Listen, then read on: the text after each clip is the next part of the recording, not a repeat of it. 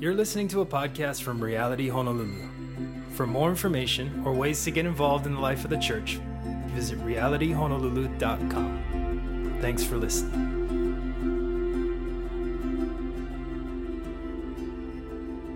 Without further ado, we're getting into the Word of God. We're back in, continuing on in the book of Philippians. So if you have a Bible, I'd love for you to turn with me physically to Philippians chapter 2.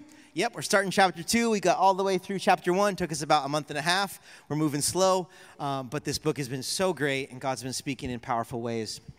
If you do not have a Bible, there are Bibles on the tables as you walk in, or just encourage you, in addition to bringing like your Hydro Flask now to church, bring your physical Bible as well. Just get in the rhythm of that because it's so healthy and good to just open up physically to the space where God has us.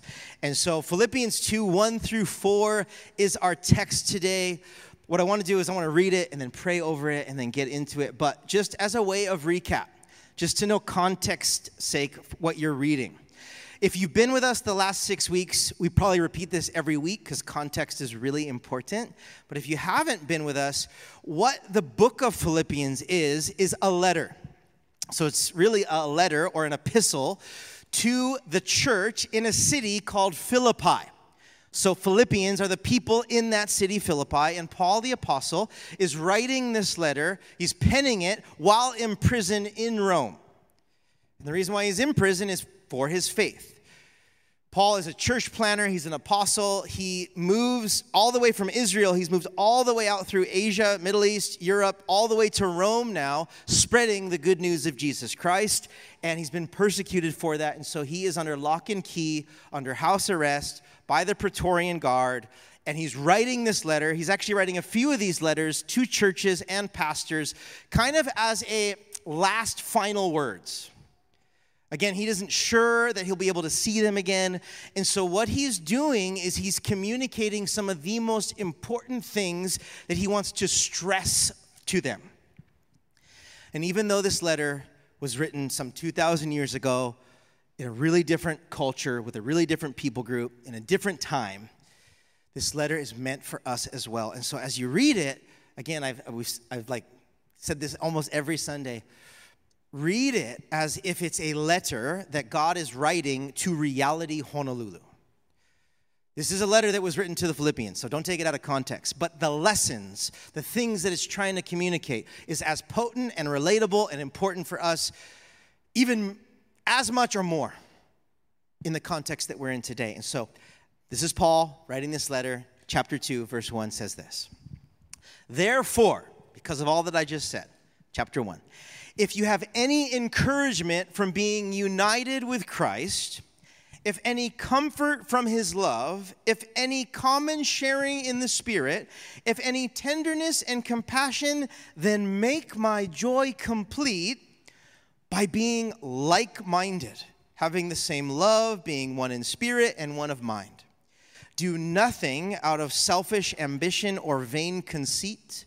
Rather, in humility, value others above yourselves, not looking to your own interests, but each of you to the interests of the others. This is the word of the Lord. Let's pray. God, we thank you for your word. God, really, without it, we are lost. We don't know who you are. We don't know your character. We don't know your plans or your will for us, but we have it. You preserved it through the test of time. Your word is the most historically accurate book that mankind has. And we have it in our laps today, in our language. We thank you for it, and we know it's not only a historical document, but it is living and active. It's the very words of God written for the people of God. And God, each of us are in a different place this morning. I'm going to be mindful of that. Some of us, it's our first time to church. Some of us, it's the first time to this church. Or some of us have been walking and attending church and reading your word for 50, 60 years. And each of us are going through stuff right now as well. Some of us, it's good times. Some of it's really hard times. But Holy Spirit, we know that you are able to meet us right where we're at. So do that, Holy Spirit. Anoint me. I pray I'd be your mouthpiece to communicate these truths. And Lord, as we read it, today can be confronting, challenging. But I pray that we wouldn't receive it in any way, in a condemning way, but we'd receive it out of love and care, that we'd want to live into these things that we hear today. Pray these things in Jesus' name, amen. So what Paul is doing here in this second chapter, or this second part of his letter, is he's kind of asking some rhetorical questions. He's reminding them of what they've received in Christ. And if any of these things that have come are good, or they've brought, have bettered their lives or their community, which is kind of rhetorical because it's absolutely transformed their life for the better. But Paul is doing is he's reminding them by these rhetorical questions of what they've personally experienced with Jesus and his people and this church. And what he's doing is he's making a plea, or actually I think a couple pleas to these people to live into a new way of life, or to continue to live into a new way of life. And really there's three pleas. If you're taking notes, which a lot of you do, which God bless you, it's helpful. You remember better that way. But number one is the plea for unity.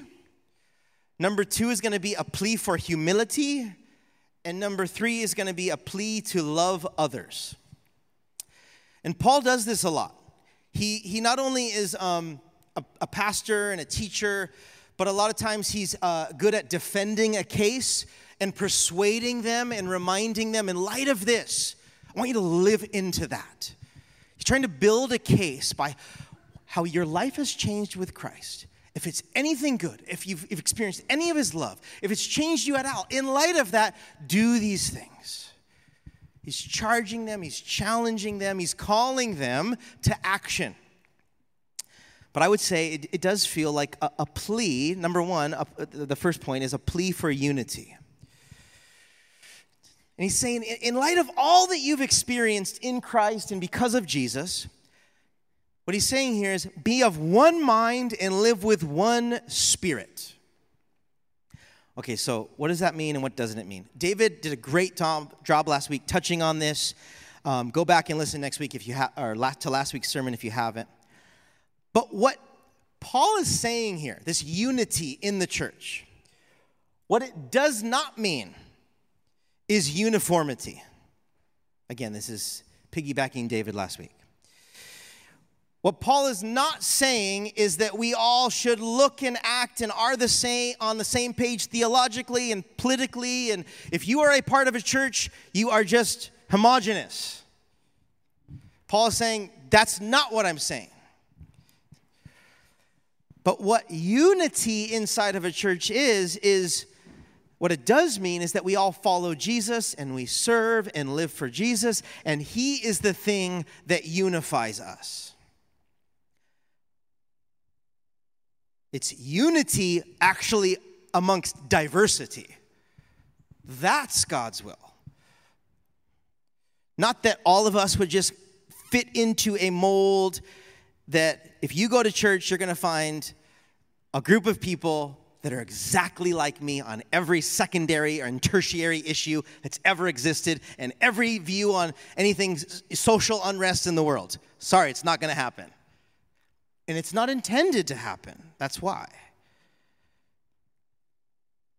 And unfortunately, I'll say this, what God's people are really good at doing, sadly, is dying on a hill that isn't a hill that you should die on.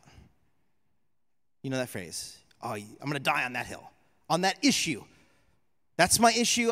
That's the issue in the world, or this doctrine, or this theology. This thing, I'm going to die on the hill of my interpretation of that thing. There's some things in Christianity that we should all die on the hill of orthodoxy, right? There's tenets of the Christian faith that makes you Christian. The virgin birth, or Jesus dying on the cross, or him actually forgiving our sins. Like, there's a few huge tenets that if you don't believe in those tenets, then it wouldn't be called Christianity. But there are a million different secondary and tertiary, and even down the list, issues, interpretations that Christians, I think, again, my personal opinion, we're really good at making those secondary and tertiary, third, right, the main thing. And we'll die on it, and we'll divide over it. And we shouldn't. And, I'm not that old, I don't think, 38, but I've been in the church, like in vocational ministry, like my full-time job, for 17 years. So all my 20s and almost all my 30s. Been a part of a lot of different realities. I even got the name wrong today. And, as much as pastors, we have our different churches, we all hang out, we all talk about stuff, because it's really not just our own thing, like it's across the board. But sadly, over my experience, Christians break fellowship and leave churches for far less than the main things. Happens all the time. I wish I didn't have the amount of stories I do. But it happens all the time that instead of being unified amongst our diversity, we get really caught up with maybe non-biblical things or secondary issues, and then all of a sudden people leave churches and switch churches and divide over. And really it's sad to see how many people have left churches for personal or political rather than biblical reasons. And again, you take a poll, not just you just take a poll of Christianity in general. You ask every pastor that's ever pastored a church, and they'll be like, let me tell you the 20 different things that people have left the church over. Some are like valid, for sure. Like there's reasons to leave churches. Absolutely. Again, I could do a whole series on this. But leave the church well. Just leave the church well. And tell your pastor. Please. If you haven't told your pastor that you left your church, you got to go back and text him. Bare minimum text. Safest way. I just feel for my fellow pastors. If you left a church, you got to just, even though if you're like, no, they'll never know, just text them. Even if it was like 17 years ago. Just text them. They're still thinking about it, honestly. It keeps us up at night. Sorry. There's reasons to leave the church. But Paul's plea here, it says, be careful what you leave over, though. Because it is okay to disagree in any church how we approach a cultural issue or address something. Because we're still brothers and sisters in Christ. And it's totally okay to agree to disagree on a lot of things, but let's agree on the main stuff. And let's still fellowship together. And let's know we disagree about the other stuff. Still love each other. And still be in fellowship together. But again, unfortunately, that's not always the story. But again, 2,000 years ago, this was happening. This is not a modern day thing. It's not an art church thing. Like, all the time. I mean, most of Paul's letters are to churches about like, stay unified, stay together. Hey, keep Jesus the main thing. Like, all that other stuff, yeah, it's important, but it's not the main thing. And again, it's happened then, it's happened now, but to the end, till we see Jesus face to face, till he comes back, the devil, the world, the flesh, all want to splinter and divide the church. Like, that is the devil's game. That is the world's game. Like, that's the flesh. Like, division, strife, all of that. But God, by the power of the Holy Spirit, wants to keep us together, even if we're like totally different. God wants to fight for unity amongst diversity. And this is what it should do for us in the church. For one, it should be a vision of heaven on earth. Because the vision that God gives us of heaven is that every tongue, tribe, and nation is worshiping together in one space. Like all of the world in all of its cultures, all of its languages, somehow is worshiping God on his throne. So if you think of that as like, what is the church locally here on earth supposed to look like? It's supposed to look very different. With a lot of differences, but we're all worshiping one God. And our church, right, the church, any church, should be a representation of God's kingdom here on earth. Of one mind and one accord, being a people following Jesus together to see his kingdom come. But what it also should do for people outside the church is a really powerful example. It should be a really powerful example that, wait, how are all these different types of people in one room on a Sunday morning gathered, unified around this person named Jesus? That is a powerful example to the world around us, that we're about more than the things of this world. Because, right, that's how the world is right now. Like, we're divided by everything that makes us different. There's not a lot of things in the world today that wants to, like, bring people's differences together to be unified. There's not a lot of things that can, but Jesus can. It's proven that. And really, the most ideal church, and this is Paul's plea, is that we're supposed to be really like a smorgasbord of personalities and upbringings and different ethnicities and different jobs from different socioeconomic statuses, like a spectrum of ages. Like, that is what the church is to be like. And that's what I think any pastor hopefully is trying to pray into and cultivate and asking God to do, is that we'd be a church filled with every different type of people, but that we'd be worshiping God united. And I don't know if you said this, because you guys have all said it to me in one way or another, but in kind of processing our church, a lot of times you say, hey, I normally maybe wouldn't hang out with everyone here at church. They're not naturally, into the same things or the same age, or they have the same personalities, or are from here or not from here, or whatever it is. I normally wouldn't hang out with this group. And every time I say, praise God. Because if you just said, oh, well, I come here because everyone's like me and I just get along and we agree on the same things, I'd be like, oh no. Oh no.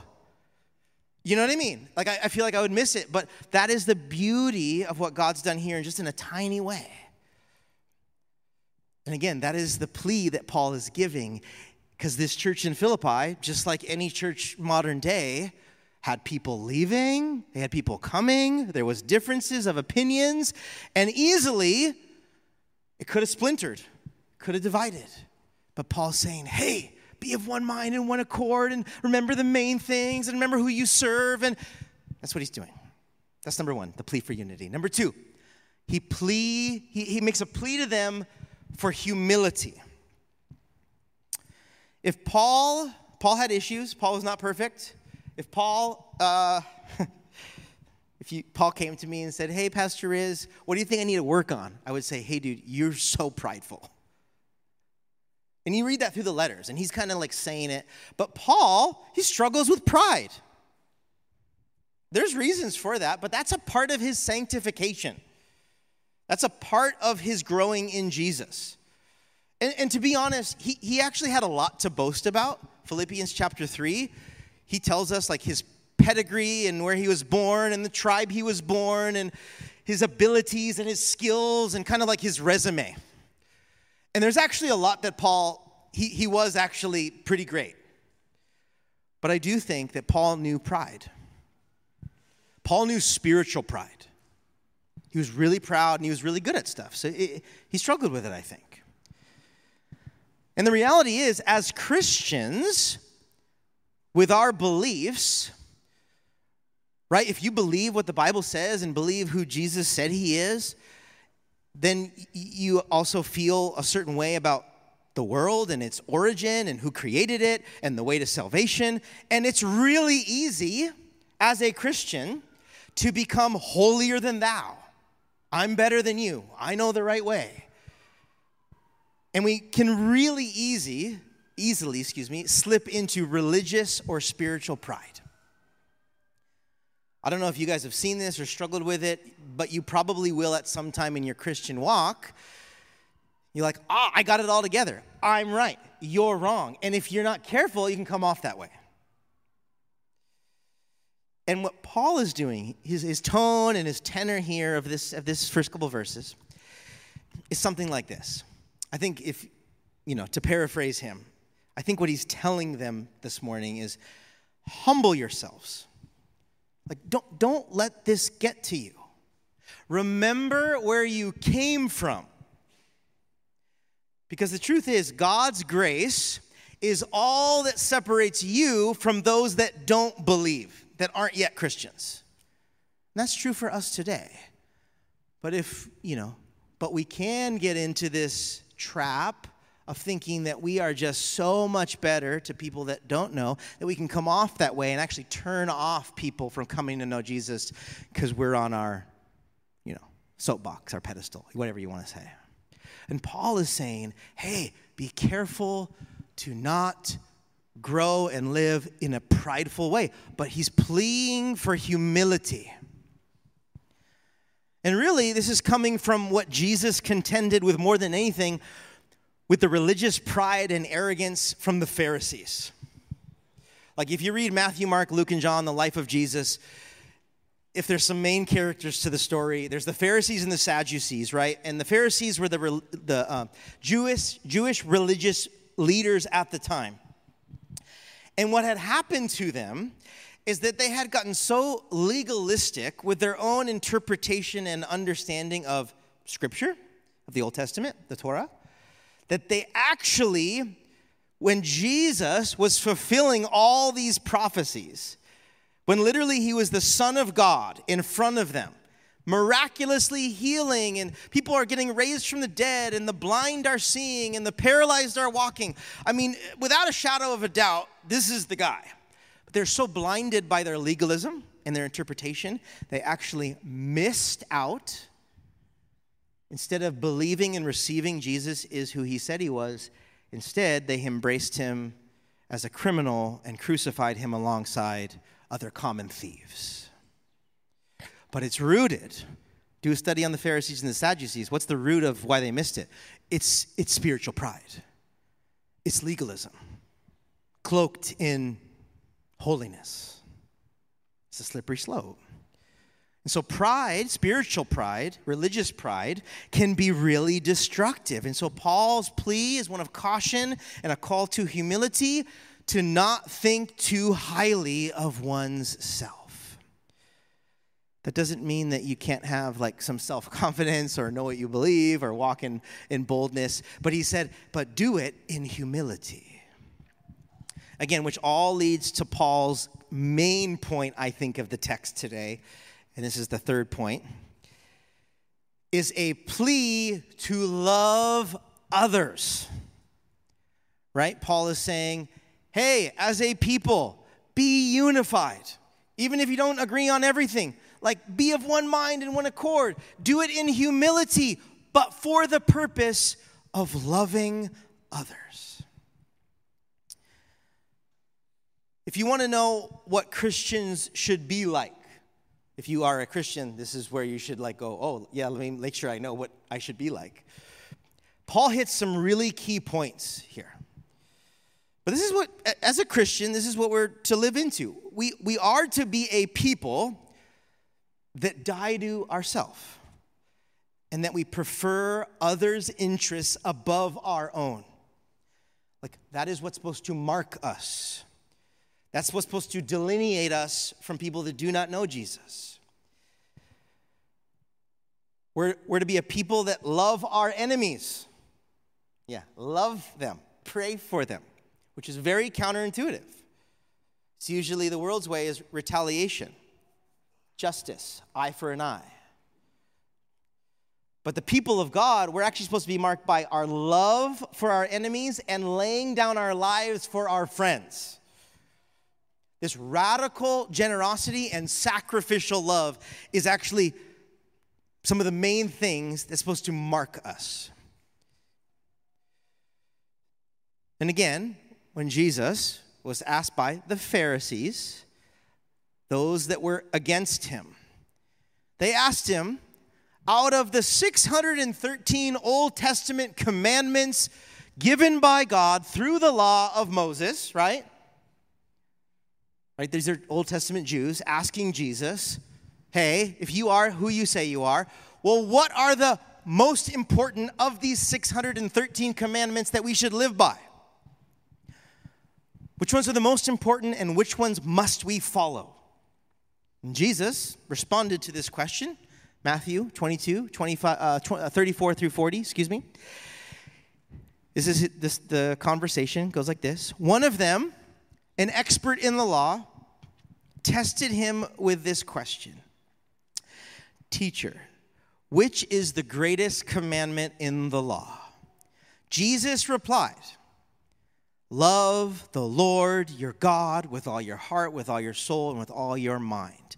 This is the first and greatest commandment. But then Jesus adds, and the second is like it. In other words, like equal to it, or alongside it, or connected to it. He says, love your neighbor as yourself. All the law and all the prophets hang on these two commandments.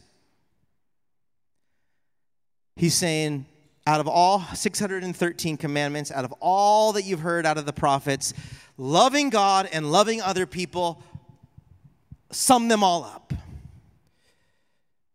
Number one and number two are intertwined. And here's what I would like, if you forget anything, like hear the last 5 or 10 minutes of this today. The way in which we love others is directly proportionate to the love we have for God. This is where I think there's a misstep. Christians are really good at again, I'm talking as a Christian and as a pastor, so I can do this. We're really good at loving God sometimes. I'm going to do this, I'm going to do that. But when the rubber meets the road on actually loving those that are different from us, or praying for our enemies, or forgiving those that we've harmed, we do a really bad job. We have a disconnect. Not all the time. A lot of times it's great, amazing, spirit-filled, transformed people. But a lot of times I don't think we connect the two. That our love, how we treat people, is directly connected to our relationship with God. And there's a lot that the Bible has to say about that. It's pretty straightforward, and it's a bit confronting, but in 1 John chapter 4, John speaks of this. So I want to read it. It's just a section of verses from chapter 4 of 1 John talking about this. He says, dear friends, let us continue to love one another, for love comes from God. Anyone who loves is a child of God and knows God. But anyone who does not love does not know God, for God is love. God showed how much he loved us by sending his one and only Son into the world so that we might have eternal life through him. This is real love, not that we loved God, but that he loved us and sent his Son as a sacrifice to take away our sins. Verse 11, he says again, dear friends, he's talking to Christians here. Since God loved us that much, we surely ought to love each other. No one has ever seen God, but if we love each other, God lives in us, and his love is brought to full expression in us. God is love, and all who live in love live in God, and God lives in them. We love each other because he loved us first. Here's where it gets confronting.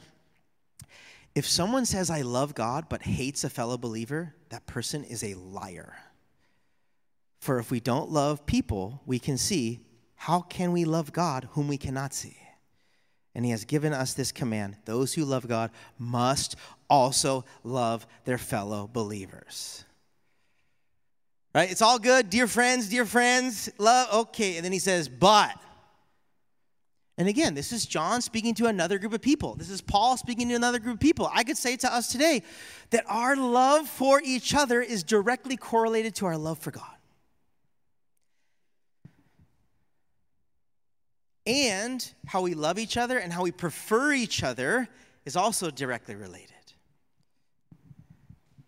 And what it means, and what he's saying here is you might say you know God, but how you treat others is a window into what you just said. Especially, right, it's really easy to love people that act like you, look like you, share the same common interests, you have a relationship with your friends. Really easy maybe to love people that are just like you. Really difficult though to love people that maybe you don't naturally get along with. Maybe you've been wronged. Maybe you don't see eye to eye. Maybe you disagree on a lot of things. It's really difficult to love these people. But again, how we treat others is the litmus test to the depth and the validity of our own faith. I know that's heavy, but also I think it's really good because I think what it should do is it should give us like a heart check, I like to call it. Go, okay. Like this would be the time where you're like, okay, let me think about that. Like, let me think about the way I love people. And do I prefer do I prefer the interests of others above myself? Or, like Paul said, are we filled with selfish ambition? Or are we other-centered? Do we prefer someone else? Actually, do we prefer everyone else other than our own? Again, there's nuances to that. That doesn't mean that you can't care for yourself and have self-care and like, you have to take care of yourself or else you'll die in many ways. That doesn't mean just like totally self-denial and like I'm not a human anymore because I'm just preferring everyone else. I'm getting taken advantage of. That's not what it's saying. You just jumped to the wrong side of the spectrum. But this is a challenge to live into the way of Jesus with how we treat other people. And we've all been tested with this. The last few years has tested all of us. Because all of us have strong opinions.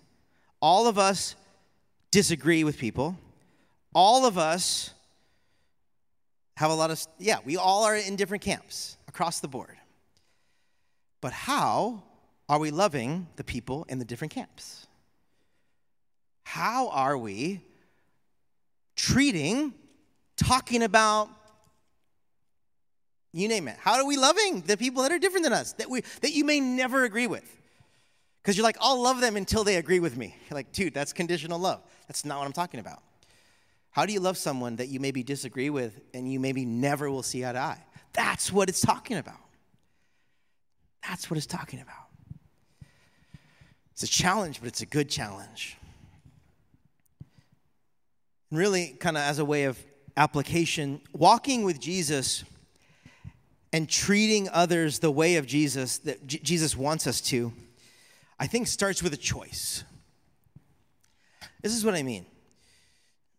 A lot of life is this. Sometimes it's not. But a lot of times when you encounter someone, like let's just say it's as simple as the if you don't use self-checkout at the store, it's like, you know, your checkout person at Target or Walmart or whatever it is.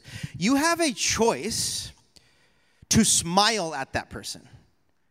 You have a choice to ask them how they're doing. You have a choice to respond well if they're in a bad mood. You have a choice. You have a choice to, hey, I'll bag that for you, I'll help you. You have a choice to like be kind to this person that you don't even know.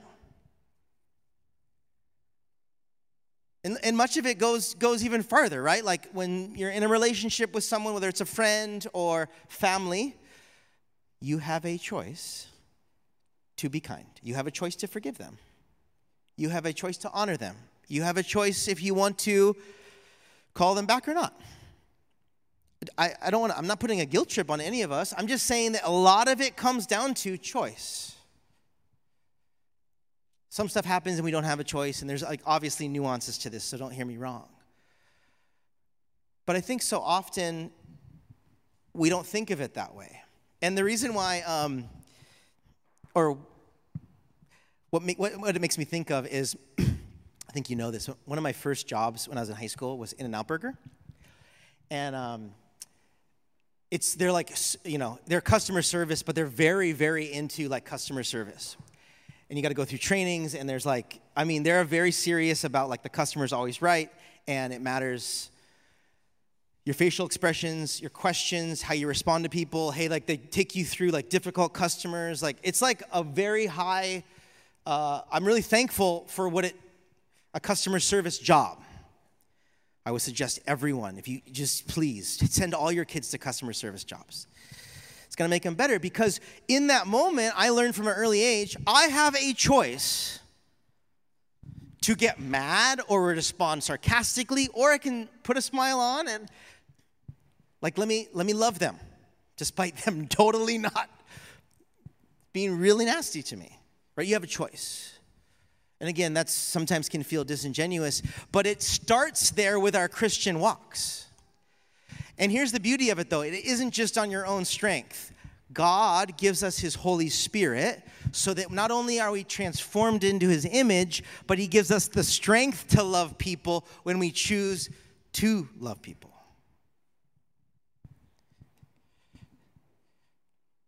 And so today, I think there's a plea for unity, there's a plea for humility, and there's a plea for loving others.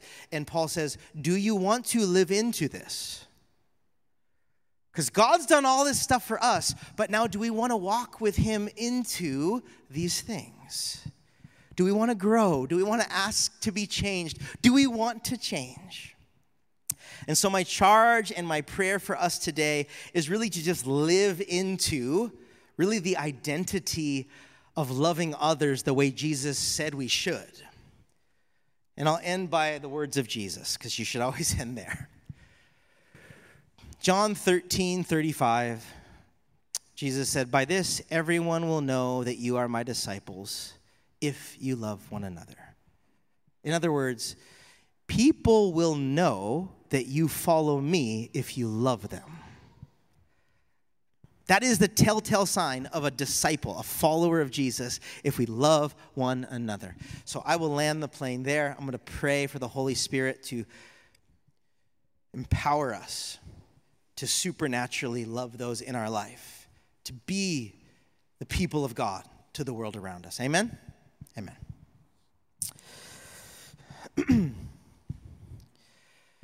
God, thank you for this reminder, even though it can be challenging and it can be complicated as we practically think what that means for maybe relationships that need a little attention. Thank you that you don't leave us hanging, you don't leave us alone, that you've given us your Holy Spirit, that literally like the power and the person of God dwells in us. And God, I just speaking for myself, I want to choose to be more like you. And I pray for all of us here that want that too, that we'd live into that we'd become more like you, that we'd be more gracious and more loving and more merciful and more giving and more generous, and that we would be ambassadors of Christ to a world that is so desperately in need of you. So as we enter into this time of worship, Lord, I pray that you would continue to work in us, speak to us, that it would be a time where we reflect and respond to the way in which you've spoken to us. But God, I do pray for all of us that we would choose Christ today, that we would choose to live for Christ, that we'd choose to be changed into the image of God more and more daily. We love you, God. Pray these things in Jesus' name. Amen.